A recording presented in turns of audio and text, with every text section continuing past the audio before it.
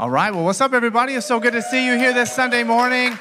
Mark, what is going on? These people showed up to church a little turned up and a little rowdy this morning. I don't know how it is on the chats, but you guys are loud, and I appreciate it. It's been a good Sunday. We're so glad to have you. I want to welcome those of you who are joining us online. If you're outside or if you're in the live studio audience, we are so glad that you are part of the conversation today. My name is Daniel. I'm part of the team here at Eden Church. And we are all about helping people take a next step with Jesus, no matter where you are at on the journey.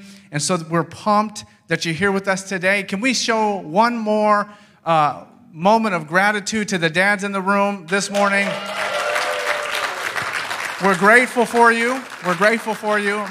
Now, we realize that for some, Father's Day is actually kind of a heavy day, right? Maybe you didn't have the type of dad that you needed to have as you were growing up, or maybe you lost a father, or maybe your relationship with your father isn't as healthy as it has been in the past. And so we want you to know that we feel you on that. That is heavy. You're not alone in that. But we hope, my prayer is that by the end of the day, even if there is a gap in your heart as a result of your earthly father, that we can all step in and realize the hope that we have because of the love of our Heavenly Father. So we're grateful for that. And ladies, I have some good news for you. This message this morning is primarily directed at the fathers or the fathers-to-be. But my hope and my prayer is that it applies to every person's life in some way or another. My wife usually, if a holiday lands on a Sunday morning, she'll celebrate the holiday the day before. And so yesterday I got to celebrate my Father's Day. And my wife asked my son to make me a card. And it's not often that your young child really collectively puts together and articulates the value that you mean to him, the level of impact that you have had in his life. And so my son put together a card for me. Let's go ahead and put it up on the screen. You may not be able to read it, but it says, "Thanks for the cocoa and sea salt," which was the oatmeal that I had just made for him. So you know what? We don't always get the love that's tied to the commitment we make to our families, but it was fun. So I hope your Father's Day is as good as mine has been.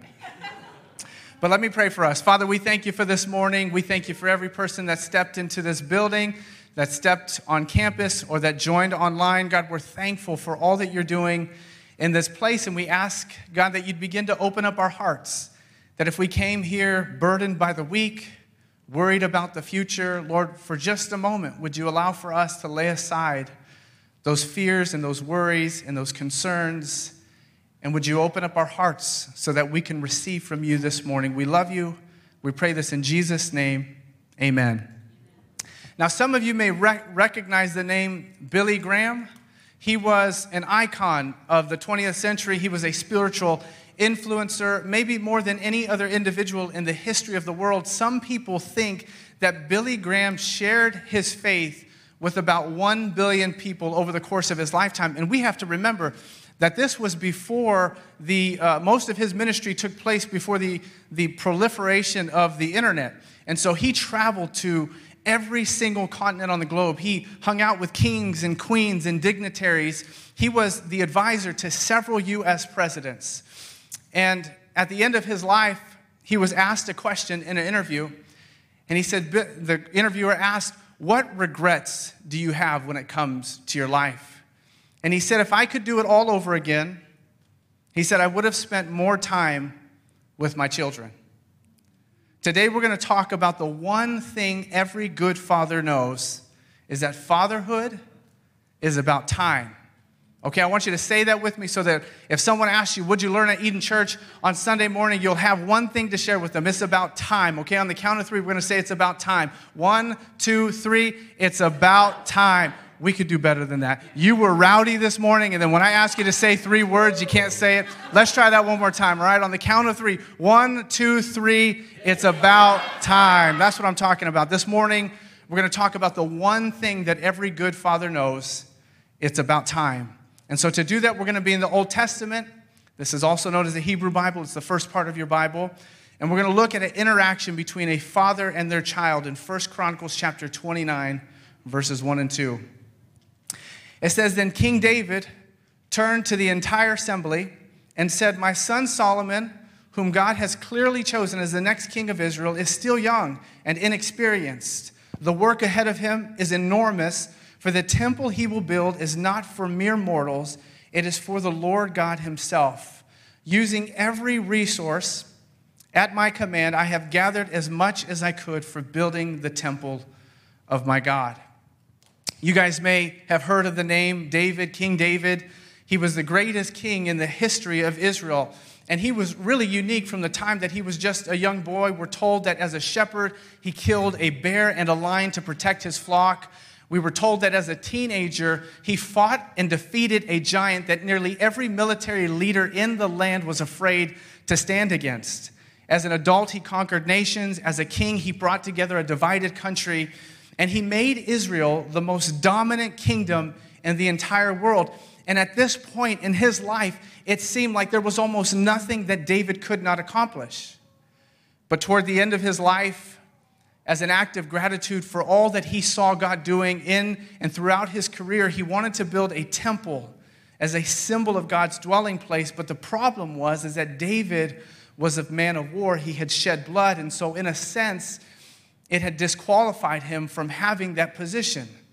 And it was heartbreaking for David. And this passage really begins to show us the transition between David and his son, and it shows us how David begins to position his son to do what he could never do. And so he calls together, it says, all the leaders, all the dignitaries of the land. He affirms his son as the new king. He commissions him for the building of the temple, and he leverages every single bit of his resources for his son to do what he could never do. And I think that in a sense, this is a picture of the unspoken hope that every father has for their child. Is that deep down inside, every father hopes that their child will become more than what they had become. And every time that I had read this passage before, I thought that the value of this moment was the presence that David was giving to Solomon. But as I have become a father, I realize, and as I've read the passage over, that it's not as much about the presence that David was giving to Solomon as much as his presence was given to Solomon. Because if we look at the life of David, there is no other example in any season of his life that he spent this much of his own investment developing his own children to the degree that he was developing Solomon. Because in this time, he was spending every single one of his resources to make sure that Solomon would succeed. And so they planned, and they strategized, and they dreamed, and they worked together to make this transition a success.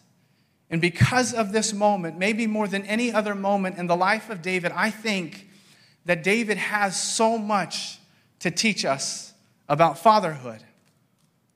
I think the first thing that we learn from David is that no father is perfect.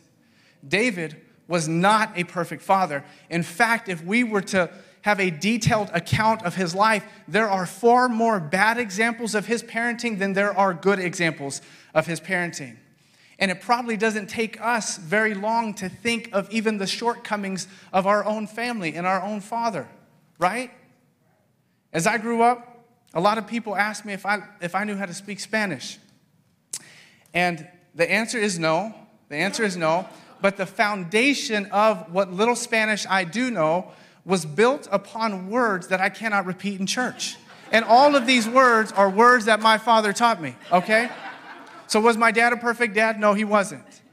And when I look at my own parenting, am I a perfect parent? The answer is no. And it didn't take very long for me to figure that out. I can think of so many times that I have responded and reacted to my children in a way that I regret. I can think about so many times in my life that I have modeled for my children something that I would never want to see in them as a behavior. And so I know that I am not a perfect father. And I think that the problem is that for so many of us fathers in the room, we carry the weight of regret for our behaviors because we have been living under the expectation of perfection. And it's hard. I was just talking to my brother the other day, and he was telling me with a heavy heart, like legitimately heavy heart, how bad he feels because of some of the decisions that he made when he was raising his children. He was brokenhearted about it. But I had to remind him, I said, Raymond, I call him Junior. I said, Junior, your kids are all teenagers, and they love Jesus. Now, I don't know what you did wrong, but I can tell you what you did right. Okay?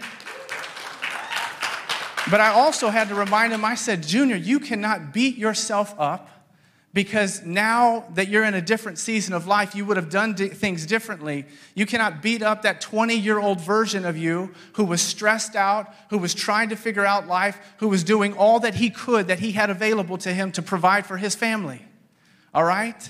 I said, your child never went hungry one night, did they? They never slept out on the street, did they? They always had a loving father that came home. You did some stuff right.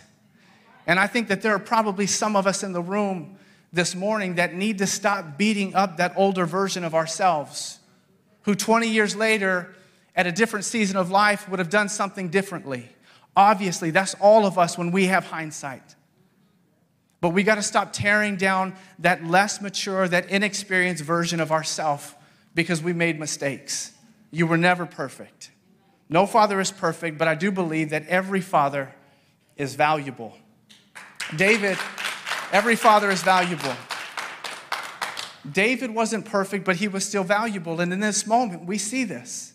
He used what he had within his authority to be a blessing to his children. And what I love about this moment is that David didn't let his past parenting failures define how he was going to parent in the future. He didn't allow for it to dictate the way that he would love his children for the rest of his life. I think that a lot of men in our culture let failures impact their fathering. I thought that for a long time. In my mind, I said, if I'm not successful to the world, how will my children ever respect me? How will my kids ever love me? But this is what I learned, is that you do not have to be valuable to everybody else to be valuable to your children. You do not have to be valuable to everybody else to be valuable to your children. I'm going to tell you this right now. You don't even have to be valuable to yourself to be valuable to your children. Because there are so many people that have the wrong view of who you are. And it doesn't matter what they think. And this is the reality, is that your children's view of who you are is probably a far more accurate view of who you really are than what everyone else has to say about you. So don't let that impact your parenting. Because the reality is that your children only get one father. So no matter what you think about who you are a precious commodity in their lives. They don't get another dad. And what I love about David in this moment is that he didn't allow for his past parenting failures to define how he would love his children in the future. And what this shows us, too, is that it is never too late to change. It is never too late to change, because what we look at in the life of David, the very next chapter begins to describe the end of his life. He knew that his time on this earth was coming to an end. And he could have given up on getting better and growing as a father. He could have said, it is what it is. I can't change. I'm not going to make any significant difference in the life of my children. I have already created a pattern and a cycle dictating our relationship. But in his mind, he had the courage to keep getting better. And I realized that I am probably speaking to a room full of people who have lived some life, right? We have experienced some stuff. We've been around the block a few times. Can I get an amen? And I think that the reality is that some of us probably have complicated relationships with our children. I can't imagine all the details that are tied up into that statement, but I can imagine that if you have lived the life and you have dealt with problems and you have had to dig deep in your own life to make sense of what's going on in the world, you were not going to do this perfectly, and that complicates relationships. But what you need to hear this morning is that it's not too late to change. It's not too late to change. I'm not saying that it's going to be perfect. I'm not saying that it's going to be easy. I'm not even saying that it's going to work out. But it's not too late to try. It's not too late to change the way that you talk to each other. It's not too late to let them know that you still love them. It's not too late to use the time that you have left to give to them, investing in their life, getting to know them at a new level. It's not easy, but it's not too late. This last Friday, I had the privilege of attending a memorial service of a man who started a church in downtown San Jose where my mom came to faith and her life was radically transformed. And so it was a really powerful, powerful experience. And whenever I get to go to a funeral or a memorial service like that, it just touches my heart. Because what funerals and memorial services have the power to do is it causes you to reflect on your own mortality. It causes you to start asking some of those deeper questions in life, like, what am I here for? What am I giving my time to? What am I doing here? And what I love about this service is that it was so unique and so perfectly tied to what we're talking about this morning, because when I walked in, I saw a big sign that said, Dad Irwin. Now, Dad is not his first name, but it's kind of interesting because people who were connected to him in his life saw him as a father figure. And so I thought this is going to be interesting to see what people have to say about the life that he lived. And person after person after person came up and told the story about how he invested his time in them. They didn't talk about him bailing them out with money.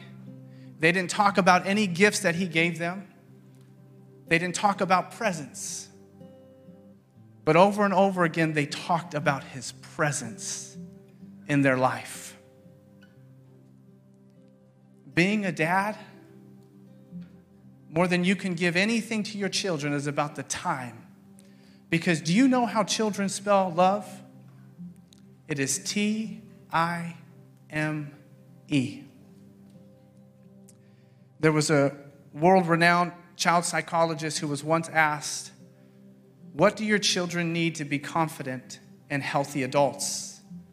And he said the single greatest gift that any parent can give to their children is to let them know that the parent enjoys the presence of their children. They enjoy being around them. They enjoy being with them. They enjoy who God created them to be. That is the single greatest thing that you can give your children. And I wonder this week, as we step out of the conversation this morning, how we can begin as fathers to remind our children how much we love them. To begin to think strategically, and I know that we're all busy. I know that we all got careers. I know we're all trying to survive here in Silicon Valley, trying to make sense of the world and live. But how can we be intentional about the time that we give to our children? Because a lot of people think that money is the most valuable thing, but it's not, because you can lose money and you can make more money. But when you lose time, you don't get that back. And so I want to challenge us this morning, whether you're a father or a mother or a friend or a spouse, to the people who are most significant to us in this life, how do we give them more time? I love the message that it is never too late to change. Because honestly, this is the story of Scripture. That no matter where you've been, no matter what you have done, no matter what drama you've experienced through the course of your life, it is never too late to change. The Bible teaches us that we're always just one prayer away from re-engaging in that relationship with God, no matter how far we've gone. And I recognize that there are probably a lot of people who have stepped into the conversation this morning that came here feeling a little bit distant from God. And I never assume that you have stepped into this conversation by accident.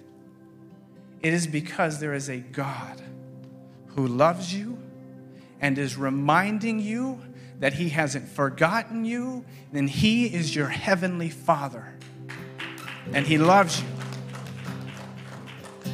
And this morning, if that reflects where you're at in this season of life, I want to give you an opportunity to invite God back into your story, or perhaps to invite him into your story for the very first time. And so I'm going to ask everyone to go ahead and bow their head and close their eyes. And if this morning you want to invite God back into your life, if you want to take a step of faith and believe in Jesus for the first time, I want you to pray this prayer after me in your heart. Dear God, thank you for loving me. Thank you for being a father who I can count on. Thank you for loving and pursuing me even when I wasn't interested in you. Today, I recognize that I have tried to live my life on my own and it is not working. God, this morning, I want to experience what it's like to have faith. I want to trust you. And so I want to invite you into my heart. This morning, I want to leave the old life behind and step into a brand new life with you. This morning, I believe that you loved me enough to send your son to sacrifice his life on my behalf, to carry the weight of sin that I could not carry. In Jesus' name, I believe. I want you to keep your heads bowed and your eyes closed. And I want to ask you to take one more step of faith this morning. If you prayed that prayer in your heart, will you just raise your hand so that we can know what God is doing in this place this morning? I see you. I see you. I see you. I see you. I see you. I see you. God, we thank you that you have not stopped working and moving in this community. You haven't stopped changing lives, restoring relationships, redeeming marriages, God, giving us perspective from your eyes. And God, this morning, I don't know where we're at, but I know that all of us at some level have some kind of father wound in our heart. God, we are asking for you to fill in the gap. God, I pray for all the fathers in the room, listening online, outside. God, would you begin to give them a heart to pursue you? Because God, we live our fullest life when we are most aligned with you. And we can imagine how much that impacts generations to come. Father, we thank you that you are continuing to transform and redeem lives. And we pray all this in Jesus' name. Amen.